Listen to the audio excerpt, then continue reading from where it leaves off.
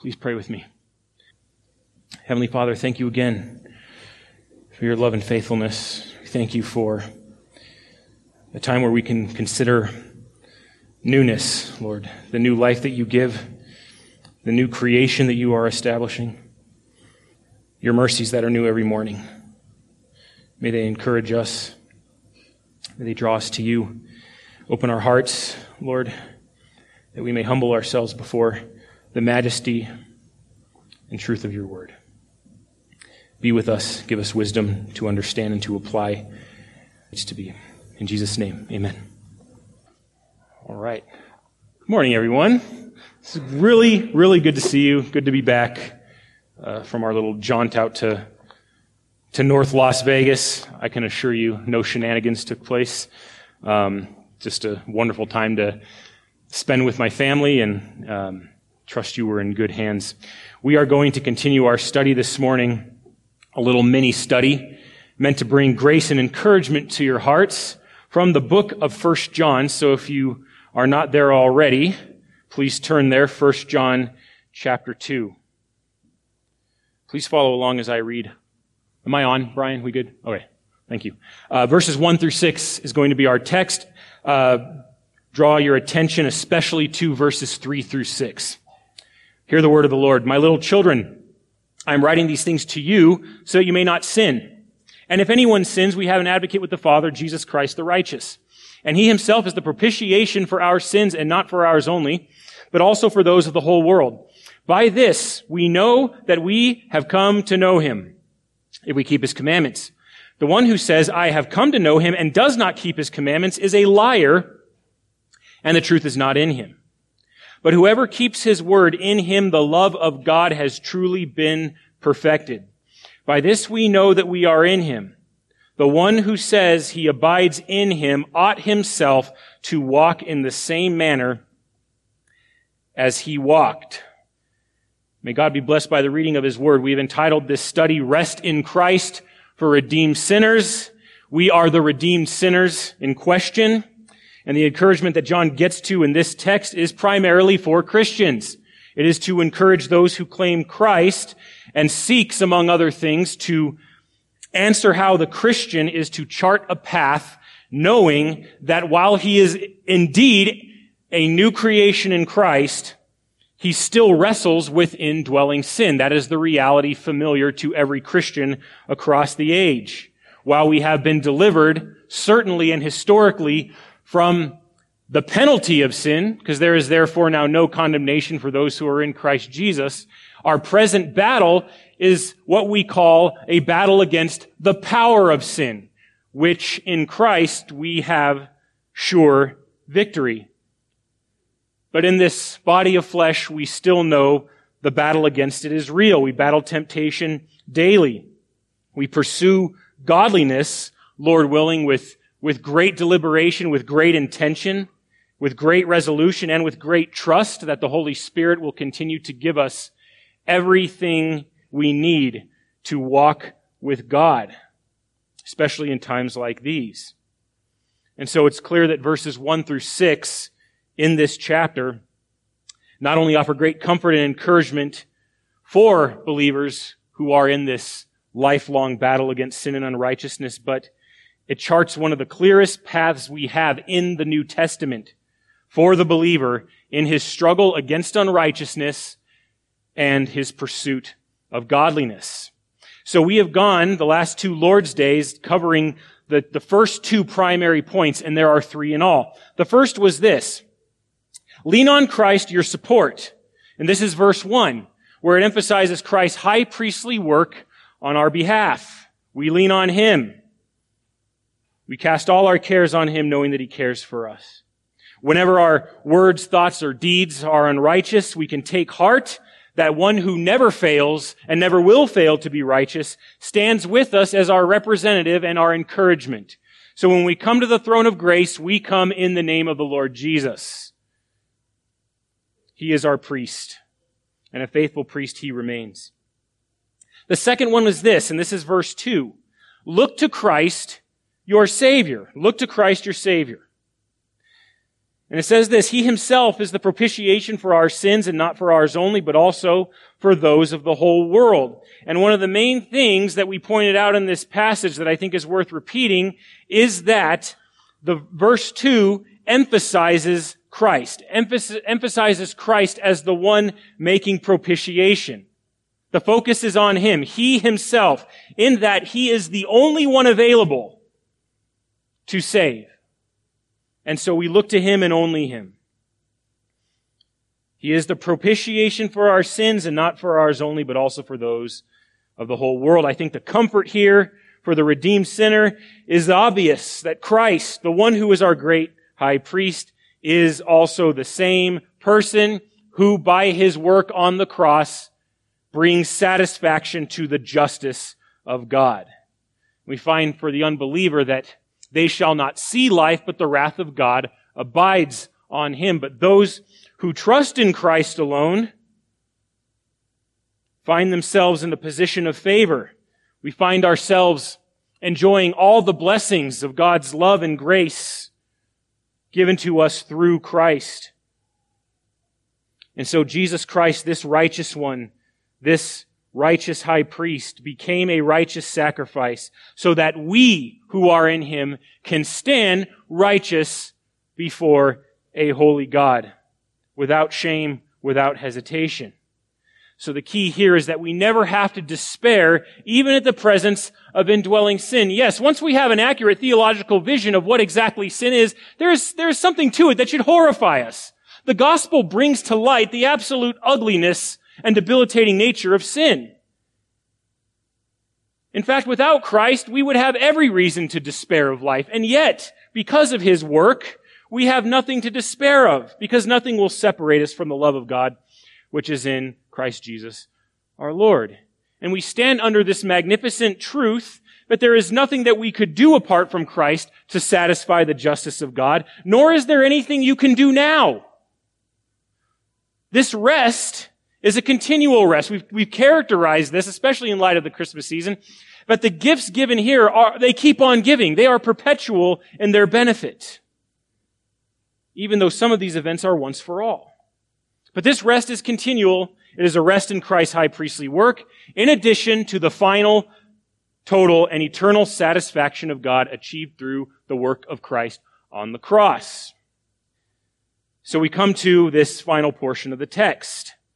And one of the things that we need to remind ourselves of is that so far in the text itself, we have not been told to do anything. That's very key to understanding this text as we move forward in it.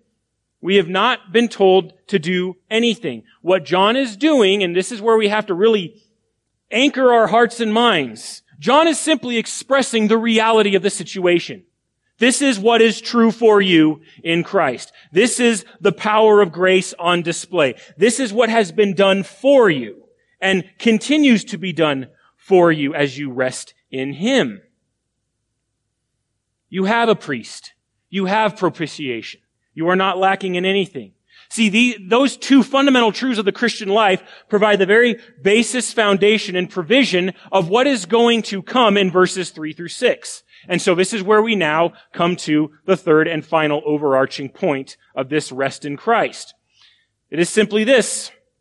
Now we live for Christ. Live for Christ, your standard. Live for Christ, your standard. So this is what we could call the blessed reality that flows from the previous two, and yet in here I think is most of our instruction. What do we do in light of the fact that we have propitiation? What do we do in light of the fact that God's judgment is satisfied against us? What do we do in light of the fact that we have a high priest that we do not stand before the throne of grace alone and unrepresented? Even though we are justified, we still require representation. Even as a Christian, don't you dare speak on your own behalf. Don't you dare speak in light of your own righteousness and accomplishments. Stand in light of what Christ has done. That is so key to abiding by this third exhortation here. Because verses 3 through 6, and this sort of marks the transition in the flow of the text. Verses 3 through 6, if you want to pay attention there, describe the lifelong obligations a believer in Jesus has toward the grace that is pulled out from verses 1 and 2. And I think this guards us from something that is very key to the Christian life, is often we want to skip straight to the practical without grounding ourselves in the very things that make it possible.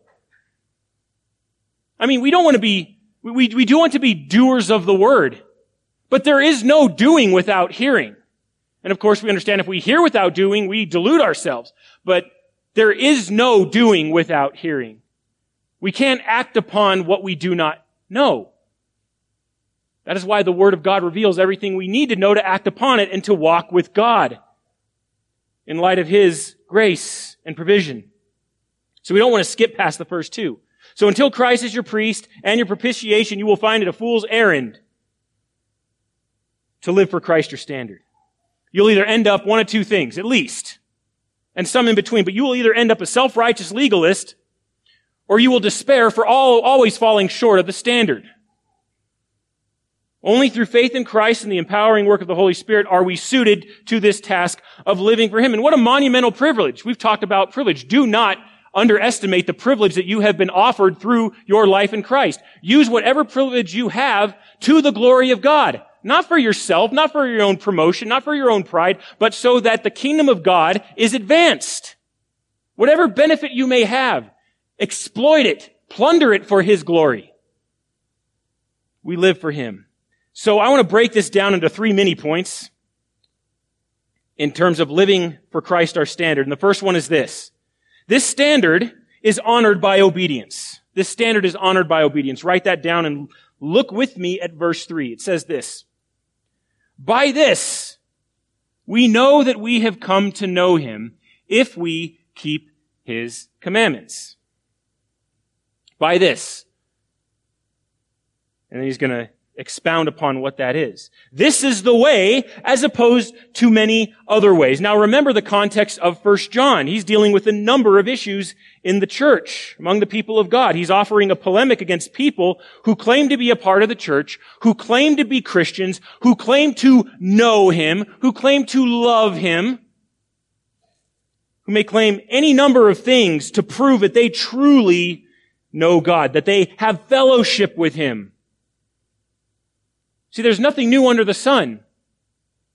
The same big talkers, empty talkers who afflicted the people of John's day continue to afflict the church of Christ today.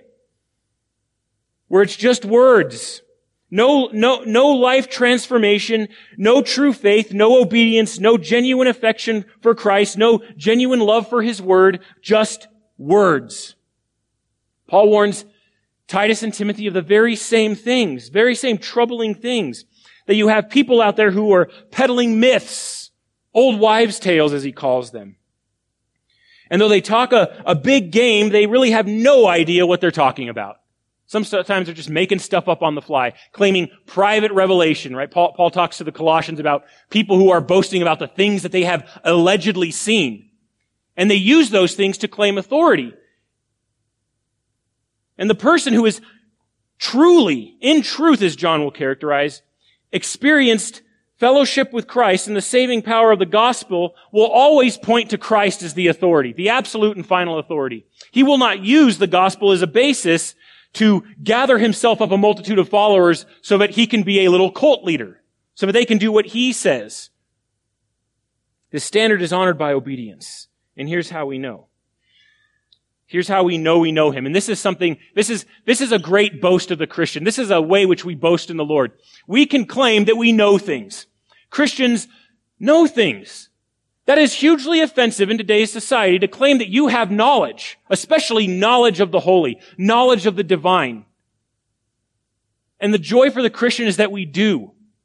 We not only know about God, we know Him. We walk in fellowship with Him. We are united in Christ, the Son of God. What amazing position we are in. And we can claim that. We can claim that boldly. Yes, I know the true and living God. I am united to Him. I fellowship with Him. I know Him. He knows me. I am His child. I am His sheep, and I follow Him. So you see John making this important connection between obedience and knowledge. By this we know that we have come to know Him, right? Many reasons, many evidences may be offered, but this is the one that the Word of God offers to us. I have come to know Him and has come to know him if we keep his commandments. So what is the demonstration here that we know him? Again, know him deeply, know him intimately. It's a very specific and important word here for knowledge. It refers to a knowledge that is deep and abiding. A knowledge by experience, among other things. That we know God in a true and new and living way in Christ. And that is a big claim. That is a big claim. It kind of walks hand in hand with claiming to know what God says. Many false prophets from the Old Testament times were rebuked for this. You say, thus saith the Lord, when I have not spoken. Right? Misrepresenting him. So we have the same thing today. I have a word from the Lord. Right? This claim of knowing what God says walks hand in hand with claiming to know God himself. So make sure your claim is one that is made in truth. But how do we know? And he simply says this. This is how we know. If we keep his commandments. And of course, John is not supporting a works-based religion here. He's not saying, I'm saved because I do what is right. I'm saved or I'm righteous because I obey him. No, it's simply, this is the inevitable outflow of true saving knowledge of the Lord Jesus Christ, that we will keep his commandments. And that is how we know him. Even Jesus said, let your light so shine before men that they may see your what? Good deeds, good works. And then what's the anticipated result? That they will glorify your Father who is in heaven. See, good works, keeping the commandments of God, they have a very important place in the life of the Christian because they point to the reality of the work of the Spirit. Remember, if Christ has propitiated for you, if he is your great high priest, you must, but you will keep his commandments. We see this as an expression even of his love. In 1 John 5:3, we read this. 1 John is one of those books where it's like the first half interprets the back half and the back half interprets the opening half. But 1 John 5:3, for this is the love of God, that we keep his commandments. And his commandments are not burdensome. And I think it's popular in today's Christianity, especially here in the United States, to really remove the emphasis from obedience. I think we mistakenly characterize it as legalistic. Any kind of demand to walk with God, any kind of call to repentance, any kind of call to live righteously is sometimes written off as legalistic or you're heaping on burdens. When right here we read his commandments are not burdensome. But commandments, they remain. These commandments are his standard. And we should delight in them. So the question becomes, what are these commandments in view? And I think the simple answer is this. I mean, I don't think John's point here is to go through the entirety of the Old Testament and look at all of the 613 laws and point and figure out which ones apply, how they do or don't. But I think his point is rather a basic one, and I think you can find this very theme in 1 John. And it's one that is threaded throughout the entirety of the Old Testament, finding its way specifically and explicitly here. And that is love. That is love. Even Jesus says, loving God with all your heart, mind, soul, and strength. Second is like it. Love your neighbor as yourself. I mean, we all love ourselves. I think we love ourselves a lot more than we give ourselves credit for. We really like ourselves. And a lot of there's a lot of pretension behind saying, oh, I just hate myself. I'm such a miserable sinner. I mean, get off your high horse. It's, we love ourselves pretty fiercely. And that is a very helpful and basic guide for how we are to love others. We look out for their needs, right? We love one another. We seek their highest good, both spiritually and materially. Love God with all that you are. Love your neighbor as yourself. This does not stop, friends. This is very important. This does not stop or terminate with the Old Testament. This standard continues into the New. Jesus says it. Paul says it. In fact, here you have this. Romans 13:8, owe nothing to one another except to love one another, for he who loves his neighbor has fulfilled the law. If you love your neighbor, you're basically doing all that God requires. If you love, of course, we have to understand what is undergirding that love and how we define that love. But if you love, you're basically doing what the law requires of you, what God requires of you.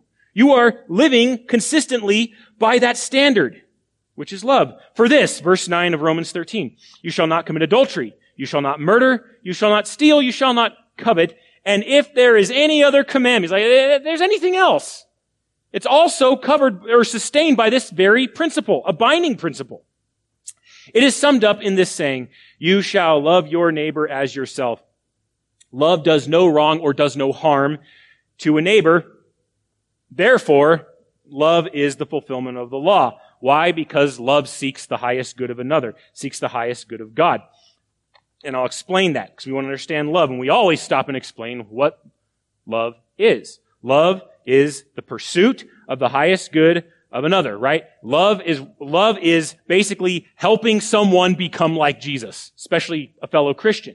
Now, love is also, concerning our relationship to God, love is also seeking God's highest good. What is God's highest good? It's that He is loved and worshiped and adored and glorified. That's the highest good of God. Is that He is on display, to put all of His goodness and perfections on display, to proclaim Him faithfully.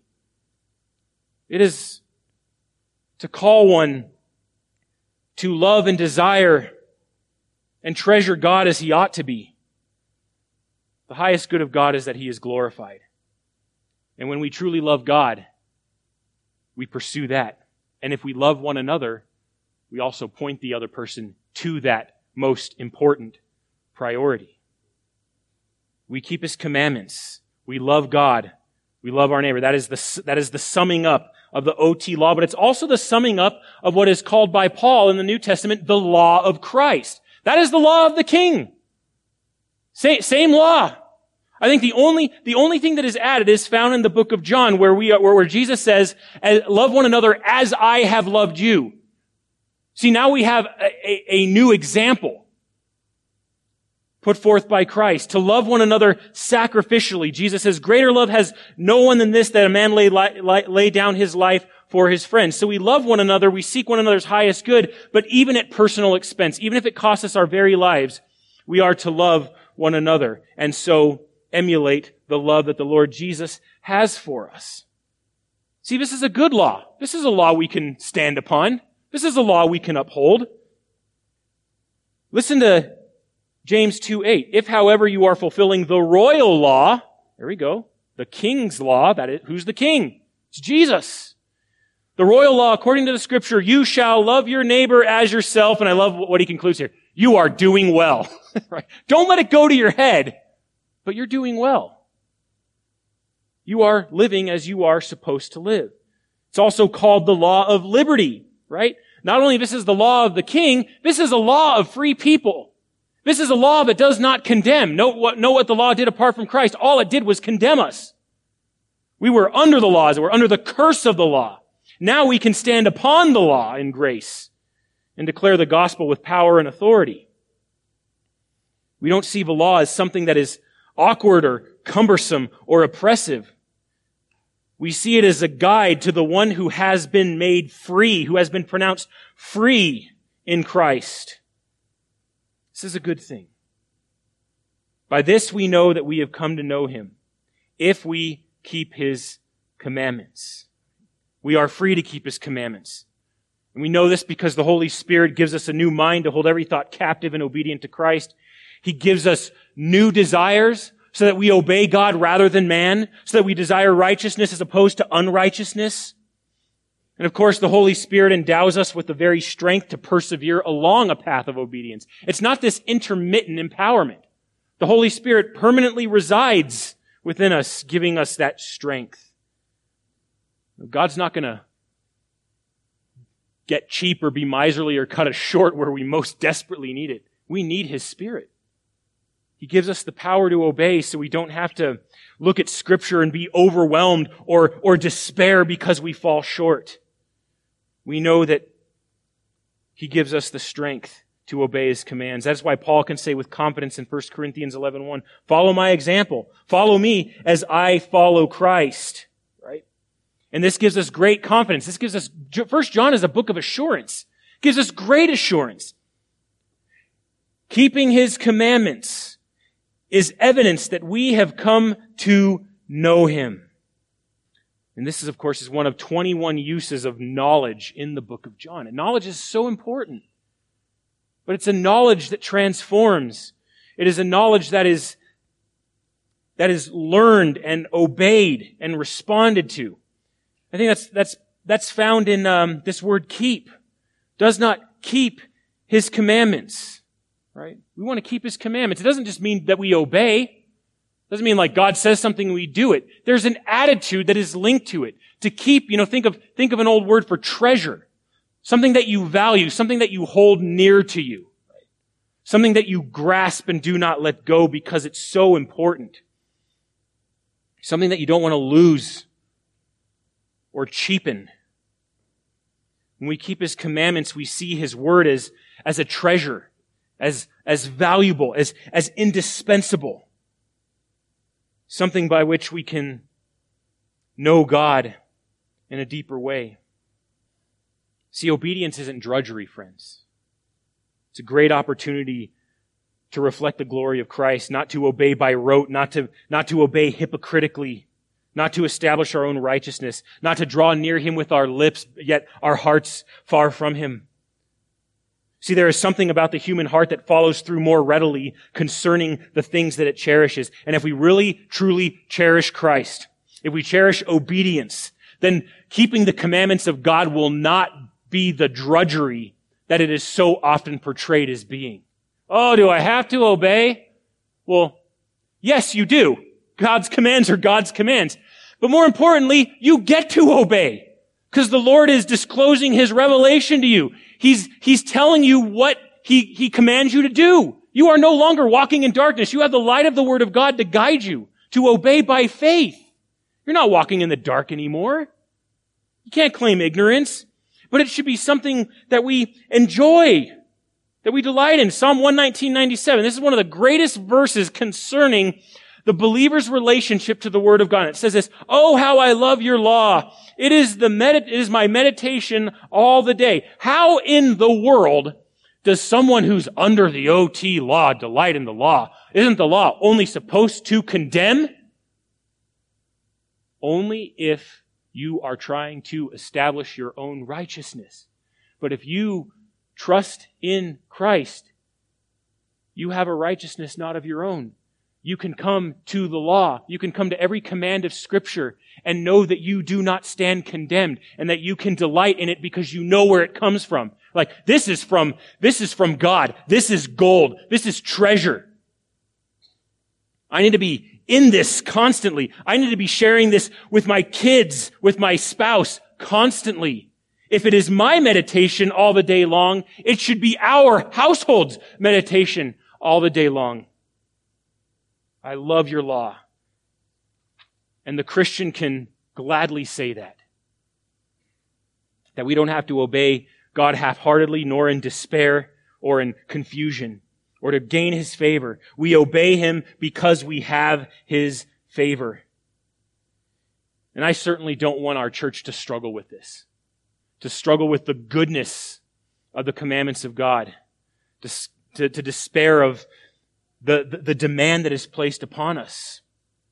I think sometimes we so often emphasize the presence of grace, we forget the power of grace. The same grace that saves you is the grace that calls you to obey, is the grace that enables you to obey. That is it. It's all of grace. Sometimes we focus on obedience and it's like keeping the commandments of God. We can mistakenly think that this efficiency of the work of Christ is somehow being undermined. We mistakenly think that. Oh, we talk about commandments, talk about obedience. Oh, we're undermining grace. The gospel is being minimized. Listen to this. Obedience does not minimize the gospel. It magnifies it. It shows the gospel at work. It shows that the gospel transforms. Likewise, obedience does not undermine the gospel. It underscores it. It's in the details. See, keeping the commandments of God knowing those commandments are a good and beneficial thing. So key. Now look what John says conversely. The one who says, I have come to know him and does not keep his commandments is a liar. This person is not merely confused. This person is not merely deluded or self-deceived. They are a liar. They are misrepresenting God. They are misrepresenting the demands that accompany the gospel, that accompany our life in Christ, that are the inevitable outflow of Christ's imputed righteousness. I think we try to make that PC sometimes. I have come to know him, and I do not keep his commandments. Right? I'm just misunderstood. I'm just backsliding, going through a dry spell right now. And not to be unjustly harsh on this person, but it is a denial. Unrighteousness is a denial of the power of the gospel because the gospel works righteousness. It says this, the truth is not in him. Say, well, what truth are we talking about? Say the truth about God, the truth concerning God, the truth concerning his purposes for creation, the truth concerning the gospel itself. See, those are truths. The truth of God is something that is not merely peripheral to the Christian life. It is internalized. Truth is internalized. I think that's why one of the main reasons we're called to memorize Scripture, right? We internalize it. So when faced with various situations, we know very quickly what to do. Why? Because we have studied Scripture. We have internalized the knowledge of God. We have come to love his commandments. And the person who denies this is a liar. And ironically and tragically, this is the person who usually talks the loudest. This is often the person who claims that the Lord is doing great things in his life. In this part of this new apostolic reformation that's going on, there's a claim to miracles, a claim to secret knowledge, a knowledge that is hidden from the rest of the ecclesiastical peasantry, right? Come over here if you want to truly know things, they say. That you are missing out on something. That simple faith in Christ, a love for God, and a desire to grow in grace will only bring disappointment.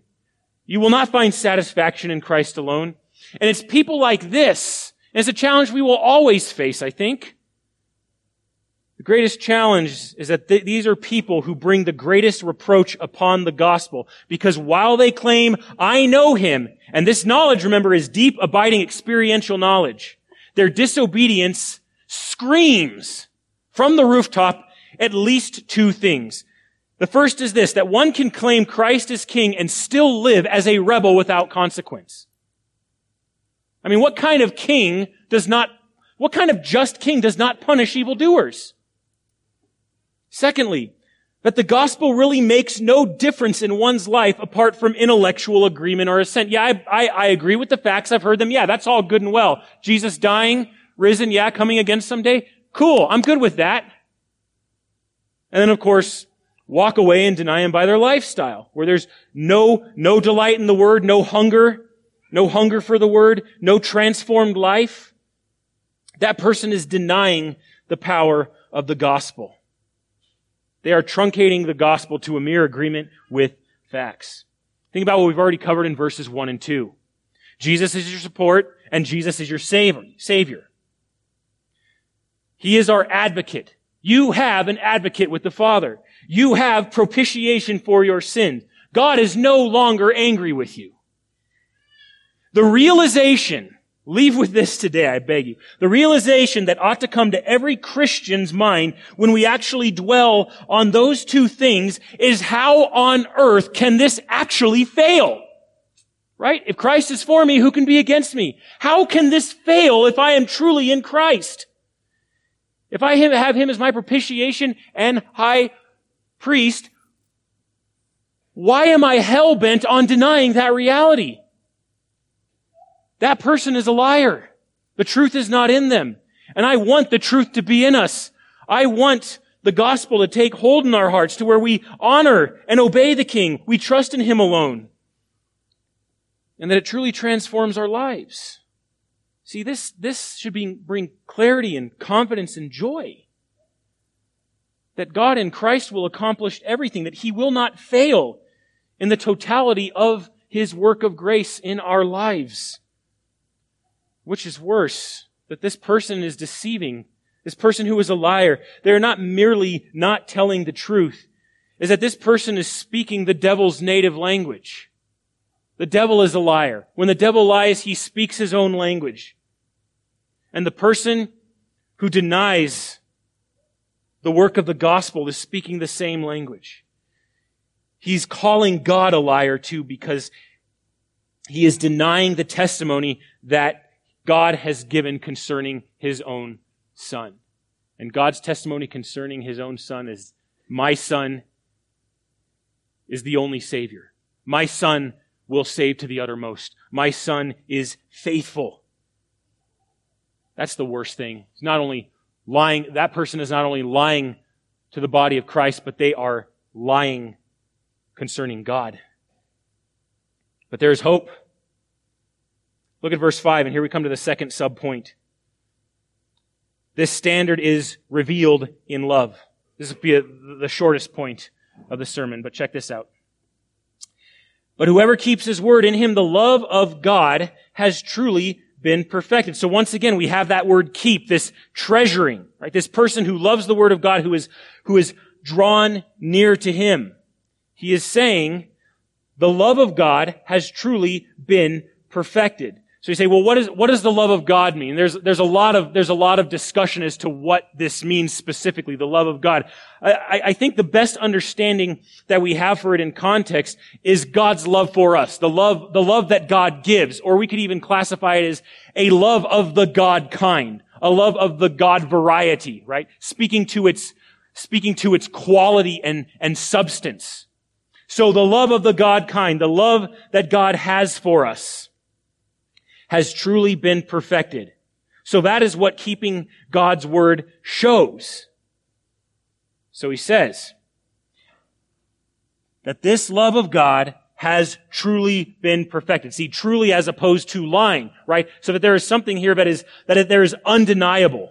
It is undeniable. It is verifiable. What this means is that it has attained its purpose. I don't think this perfected here speaks to so much to moral perfection as it does maturity. In all things pertaining to the Christian life, we want them to grow, we want them to strengthen, we want them to mature. Talk about the fruit of the Spirit, right? There's an idea that there is a fruit, it's on the branch, and it grows, becomes more colorful, becomes more edible, becomes more recognizable and more nourishing. All that is wrapped up into fruit, especially the fruit of love. And we want fruit to mature. And I think that's what this is saying here. There is a maturity in view of this love, so that when we consistently keep God's word, keep Christ's word, right? Uphold the royal law by loving God and loving our neighbor, in us, the love of God has achieved its purpose. That's what I think it's talking about. In Sunday school, we talked about goals. The goals that we often establish every New Year's Day. And I think that's a good thing. However, we can refresh ourselves at the fountain of grace, review and renew our commitments, and keep them. That is a good thing. But we also have to look at every goal in light of God's goals and God's purposes. And God has very specific purposes for his love. And when we keep his commandments, when we are abiding in obedient fellowship with him, it demonstrates that love has done its work. And this truth confronts, I think, a very troubling aspect of our culture today, both within the church and without. And I find that so much of the church embraces this. And we have to be on guard against it. And that is love of God, that the love of God is attached from righteous behavior. See, the love of God continues to pursue our highest good. And it has truly done this when we walk in godliness. So think about your own view of love today. Does love mean being tolerant? Does love mean, have we truncated love to mere acceptance? Right? Just kind of letting people have their way?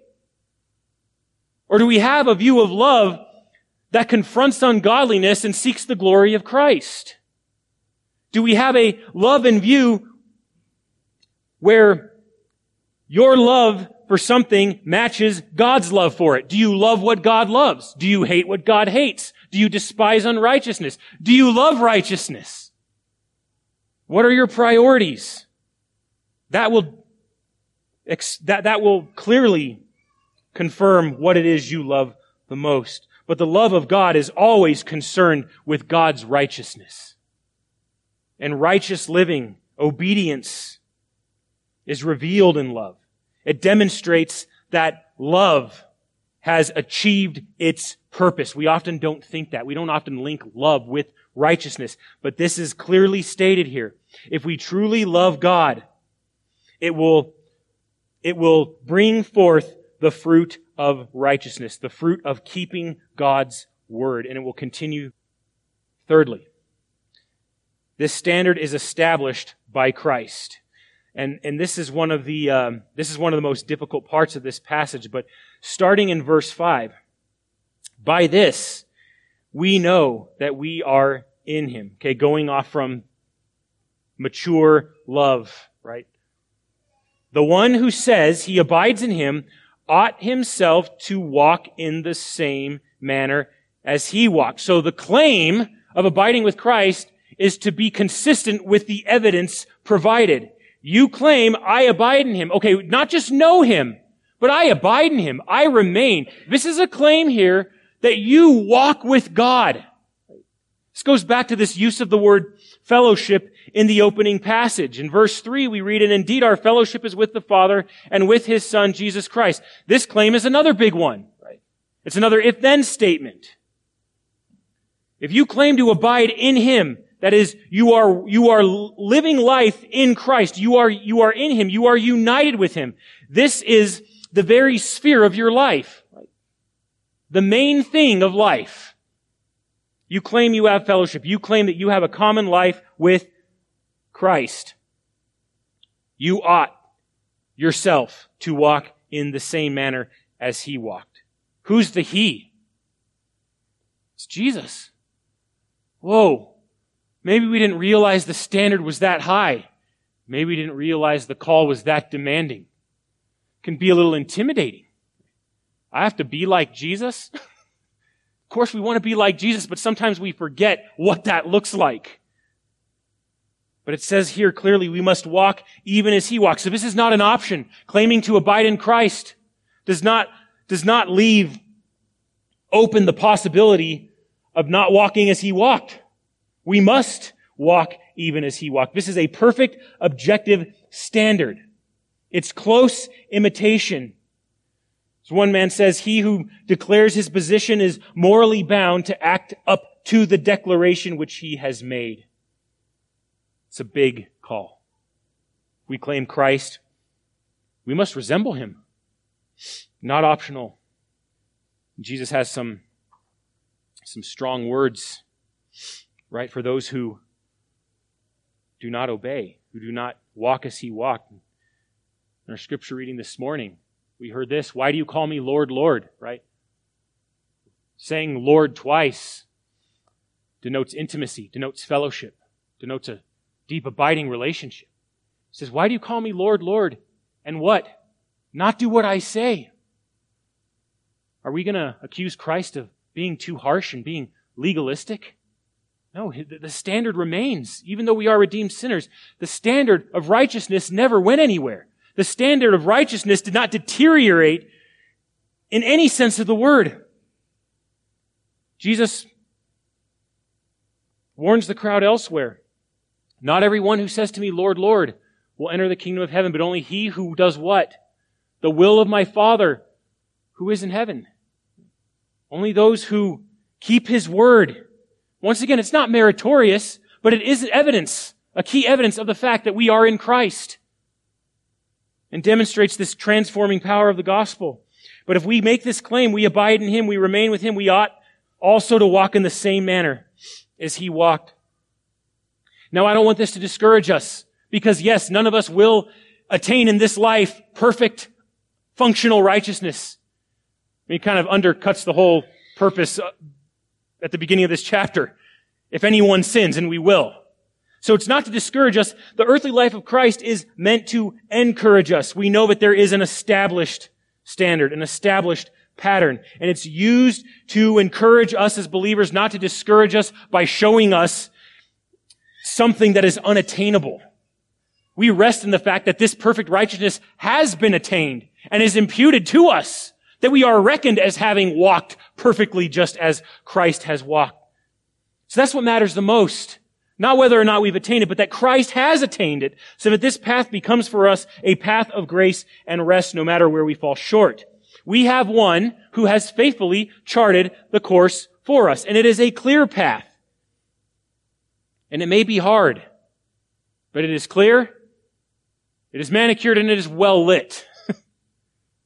The path is not invisible to those who trust in Christ, because we have His Word, and His Word is a light unto our feet and a lamp unto our path. Lamp to our feet, light unto our path.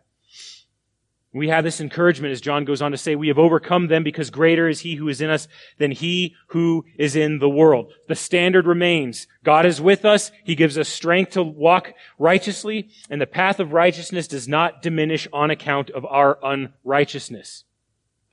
Listen to Ephesians 2:2. Paul talks to them saying, in which you formerly walked according to the course of this world, according to the prince of the power of the air, of the spirit that is now working in the sons of disobedience. See, that was then. That was your former course of life. That is not how Christ walked.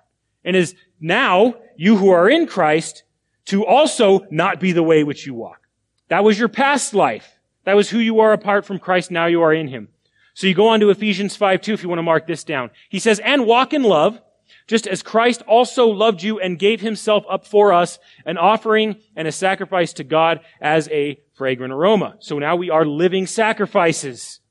But we walk in love, using Christ as our example of love. See, Christ always, He sets an abiding, perfect example.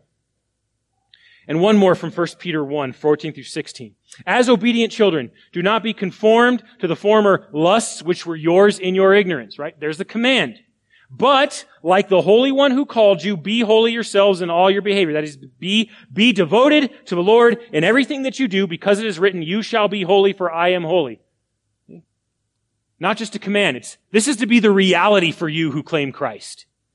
Be holy as I am holy. Follow me, Paul says, as I follow Christ. So, in landing our plane here, what are some ways Jesus exemplifies for us this walk, okay? So if we say we ought ourselves to walk in the same manner He walked, the question is, how did Jesus walk? What footsteps did He leave for us to follow? A couple things to consider. And I think they're pretty obvious, but I think we can rest in this. First of all, his walk was perfect. You think, well, yeah, obviously. He committed no sin, Peter says, nor was any deceit found in His mouth. So yes, perfect in the sense of righteousness. So whenever we desire to imitate Christ, we know that He will never steer us wrong by an occasional bad example, an occasional slip up. His way is always perfect, and so is His path. But I think there's another thing going on here in terms of perfection, is what we just talked about. It's completion, right? We want the work of love to be complete and mature. But also we find that the work of Christ was mature. It's complete. It accomplished its mission. He died on the cross and rose again. And even now, in light of that, we face a task unfinished. The task found in the Great Commission to disciple the nations, not merely to make disciples of individuals, but that whole nations, whole countries, whole states will bow the knee to Christ in faith. And so, to that end, we proclaim the gospel of Jesus Christ to the ends of the earth that seeks even the faith and obedience of every people group, without exception. Now, we should be a little more ambitious when it comes to the gospel. Not just in the trenches, right? Let's stand bold for it. Let's expect the Lord to do great things. As I've said before, let's start acting like we've won. Because Christ's victory is our victory. Secondly, Christ's walk was obedient. Again, expressed by the very pattern of this text. What did the Lord say? I have come to do your will, O Lord. See, may our priority be the same as Christ, to obey the Father, to bring glory to Him, to reflect His excellencies and perfections. Walk obediently, claim Christ, and do what He says. Christ's walk was humble. He is one who humbled Himself to death, even the death of the cross. Christ humbled Himself, paid the penalty for our sins. But in His life, though the God-man, He entrusted his work. He found his strength in the Father and the power of the Holy Spirit, so we do the same. Fourthly, his walk was faithful. Oh, we want our walk to be faithful. We don't want our walk to be marred by compromise and second guessing of God's faithfulness to us. We don't want to be double-tongued. We don't want to be double-minded. We don't want to say one thing and do another. If we regard Christ as truly faithful, so should we walk faithfully. Look at what we read in John 13:1. Describes Jesus as having loved his own who were in the world, and he loved them to the end. He loved them to the end. He did not falter. He is the perfect embodiment of what it means to be faithful. And let me reiterate, this is the standard, and it is perfect. But it is meant to encourage us. It's a clear path forward. And I want to say this to you because some of you may be encouraged. 2022 was a messy year. Maybe you are anticipating much more messiness. Maybe you had a moral failing. Maybe you failed again and again, and you look back and you see constant failure. Or maybe not just last year, but a few years. You want to give up. And I think that's why this passage is so encouraging. We have one who has walked that path of righteousness, marked out for us to follow, who walked it faithfully, and who died for us, offered propitiation, and stands in as our high priest. Great quote here by Andrew Sandlin to encourage you.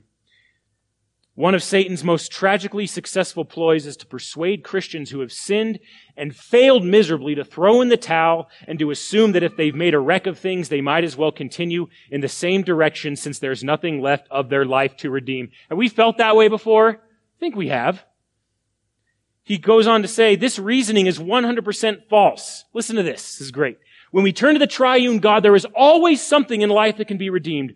God is in the redemption business. So never forget this. It's never too late to do right. If you are in Christ, that's a call to repentance. Yes, you have failed, but there is one who has taken our failures upon himself, and that is Christ. And that is the great lesson. Look to him in all things. As our support, know that Jesus defends you. As Savior, know that Jesus delivers you. And as your standard, know that Jesus directs you. He who called you is faithful, and he will do it. Let that be our rest forever. Father, thank you again for this time in your word. Hopefully, Lord, we can have our minds renewed, especially as we look at your commandments. Though they are great, though they are perfect, you give us what we need to live a life of obedience. An obedience that does not achieve righteousness, but obedience in the righteousness, in the righteousness that has already been given to us. Lord, give us strength. Help us to love your law. Help us to delight in your commands. Help us, Lord, to be encouraged by that when we obey, we are not somehow succumbing to a life of self-righteousness, but we are seeing the very power of the gospel at work in our lives. And that you would be glorified by that. That you'd be honored in all things. And that we can confidently rest in the fact that you have charted this path, Lord, that our King, our Lord, our Savior Jesus has walked this path and has given us a perfect example to follow. And though we may falter, we definitely will at times, sometimes very badly. And we will make a mess of things. And we may bring reproach to your name. You are still there, Lord, walking with us, representing us, helping us, strengthening us. We can rest in the fact that as your Son is our high priest, he is also the one who died for us. Once for all, to bring satisfaction to your divine justice. That we no longer need to fear death or condemnation, that we can rest in the glorious salvation that you so abundantly supply. So may our hearts be thankful, and may our continued worship be a clear reflection of that. This we pray in Jesus' name. Amen.